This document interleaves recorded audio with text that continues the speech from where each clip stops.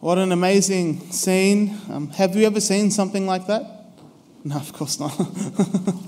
Just seeing if you were paying attention. What were the disciples supposed to do after such an amazing scene? What were they supposed to think and feel after they just saw Jesus standing there, just becoming like light, and then a cloud appearing, and then there was the great prophets, Moses and Elijah there standing next to him? What were they supposed to do? I mean, what are we supposed to do when we hear this story? It's such an amazing story that we hear in the Word of God at our liturgy, and it comes on us, and how are we supposed to respond? For me, I can't imagine any other reaction like the disciples had, just to fall on your face in fear and worship. The disciples were so overcome with what they encountered, they fell on their faces in fear. See, here's the thing. The disciples, they had burned in their cultural memory that type of encounter. See, Moses, one of the people who appeared on the mountain, he regularly went up Mount Sinai and had different encounters with gods in the burning bush, or when he went up the mountain to plead for the people, when he received the commandments, and the second time he received the new tablets, he went down and his face shone like light. And there were other times when the cloud came over the mountain and God spoke. So the disciples going up the mountain and seeing the cloud and seeing Jesus shining like light, they knew something amazing was about to happen. They knew God was about to give these instruction to them. They were about to encounter the God of heaven in a spectacular way. And historically, as Jews, that would have really shaken them. So what happened? Well, they were up there following Jesus on the mountain, and then the voice of the Father spoke to them. "This is my Son, the beloved. He enjoys my favor. Listen to him." When they heard this, the disciples fell on their faces, overcome with fear. When you encounter such presence of God, when you encounter God's audibly speaking to you and the cloud covering you and you see the glory of Christ, that is way too much to experience in the one time.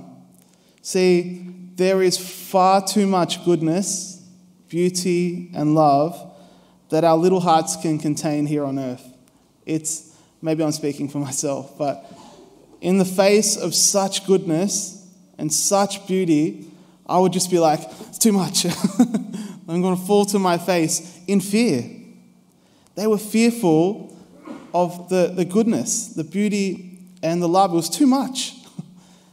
I know in my own life, if I look at the most profound encounters I've had with God in my own life, that same reaction comes up. It's too much. You're too good. You're actually too good. See, God He's infinitely good. He's infinitely loving. He's more beautiful than we could possibly imagine. It's so much more than we could imagine. And so the disciples, they fell on their faces and they worshiped. See, Moses, when he went up the mountain and all those amazing things happened, he was given commandments by God. He was given instruction.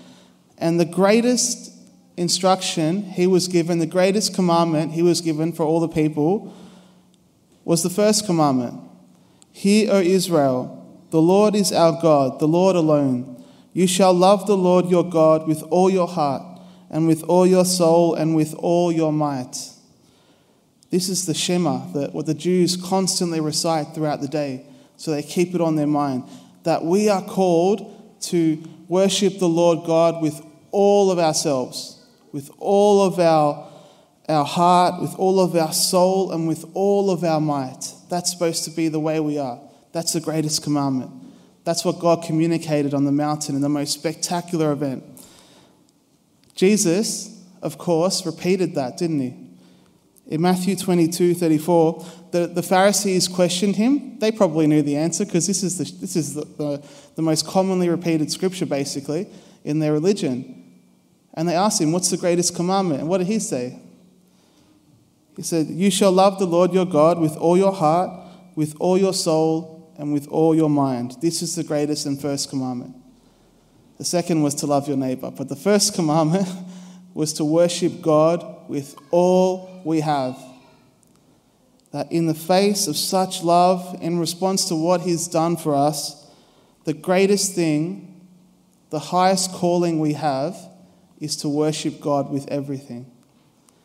This is our greatest calling. This is what we'll be doing for eternity.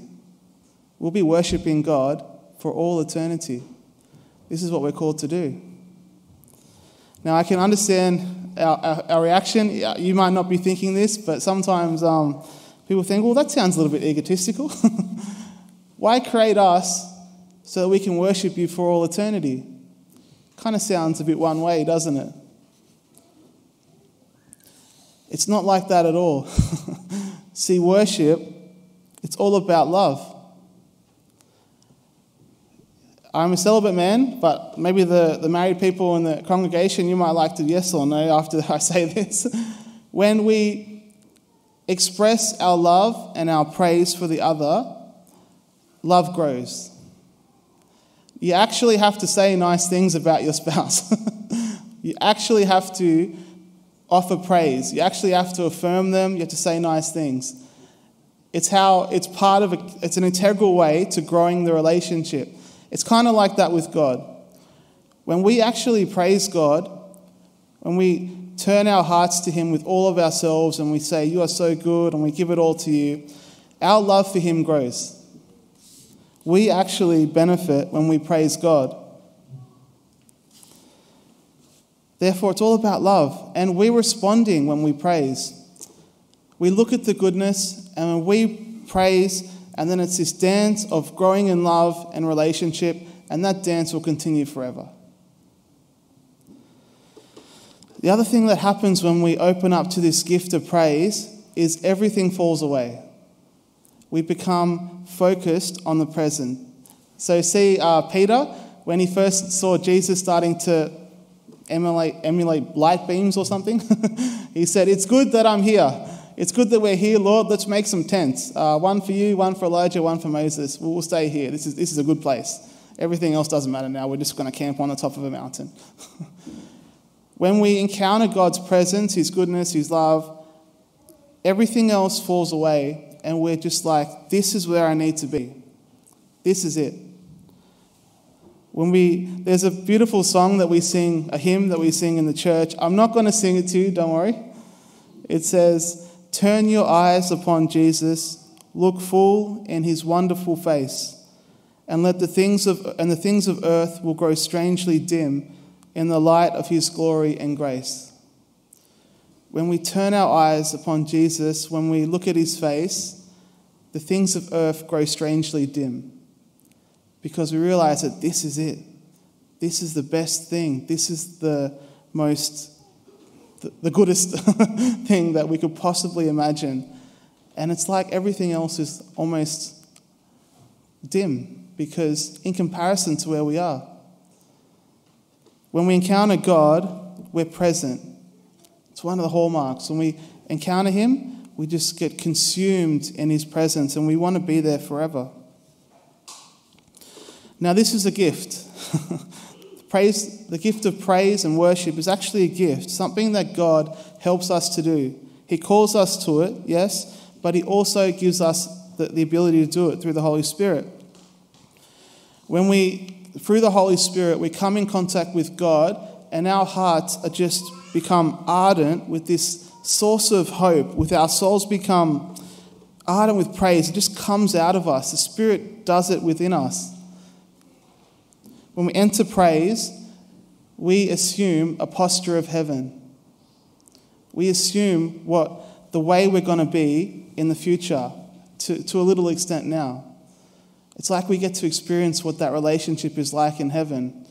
So focused, so much love and so much connection with God that everything else falls away.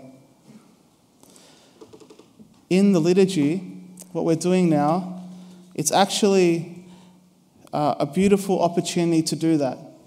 As we know, to worship God. We call it our Sunday worship. You know, the church, In a recent, not so recent anymore, but in a document from Vatican Council, it says, in the earthly liturgy, we take part in a foretaste of that heavenly liturgy. What we're doing now is a foretaste of what will come in heaven. That we as a people bring our whole selves to God, and we do that in many ways. In the prayers of the faithful, we bring our prayers. In the offertory procession, it's a symbol of us bringing all that we have and our gifts to the Lord. And then God comes down from heaven in the Blessed Sacrament, and we meet together and we're in communion. We give the gift of our full selves to God, and He responds by giving us Himself. It's this great dance of love that we'll have forever. So how can we grow in the gift of praise and worship? How can we adopt this posture of heaven, so to speak? Well, be present. That's the main word. If you remember one thing from this homily, it's presence, the word presence. We practice the presence of God. We come to Mass, maybe a little bit earlier, we might just say, Lord, I'm present to you today. Let me know your presence. I call to mind your presence. Or maybe when you wake up, the first thing you might like to do is to say, Lord, thank you for this day. Let me be present to you as I do my work, as I do whatever I do today. This day is yours. It's an act of worship. Maybe when you go to sleep, before you go to sleep, you say thank you. You actually tell God, give Him praise for the things that you're grateful for that day. Lord, thank you that the World Cup rugby is coming soon. That's amazing. We're all so excited. Whatever it is. As long as it's genuine, a movement from the heart. Thank you, Lord, for what you did today. We actually tell God the reasons for our love of Him. And in doing so, our hearts get filled. They burn with the love of God, and we come closer to Him. There are so many ways we can practice the presence of God anytime throughout the day. We begin our prayer, Lord, make us aware of your presence. Because when we're aware of His presence, everything else grows dim, because we connected with the source of our hope, the source of our Christian hope, of all that we want. So Lord, give us that gift of praise today as we read this verse of your glory, and let us be always aware of your presence in our lives. Amen. Hello, Father Dan here. If this homily has been helpful, there are a few things I'd love for you to do. Firstly, subscribe to this podcast or share this episode with someone who might find it helpful. And consider also helping us to expand our mission and reach out to more people by donating at stbenedicts.com.au/donate, or you can click on the link in the podcast description. Thanks so much for joining us and have a blessed week.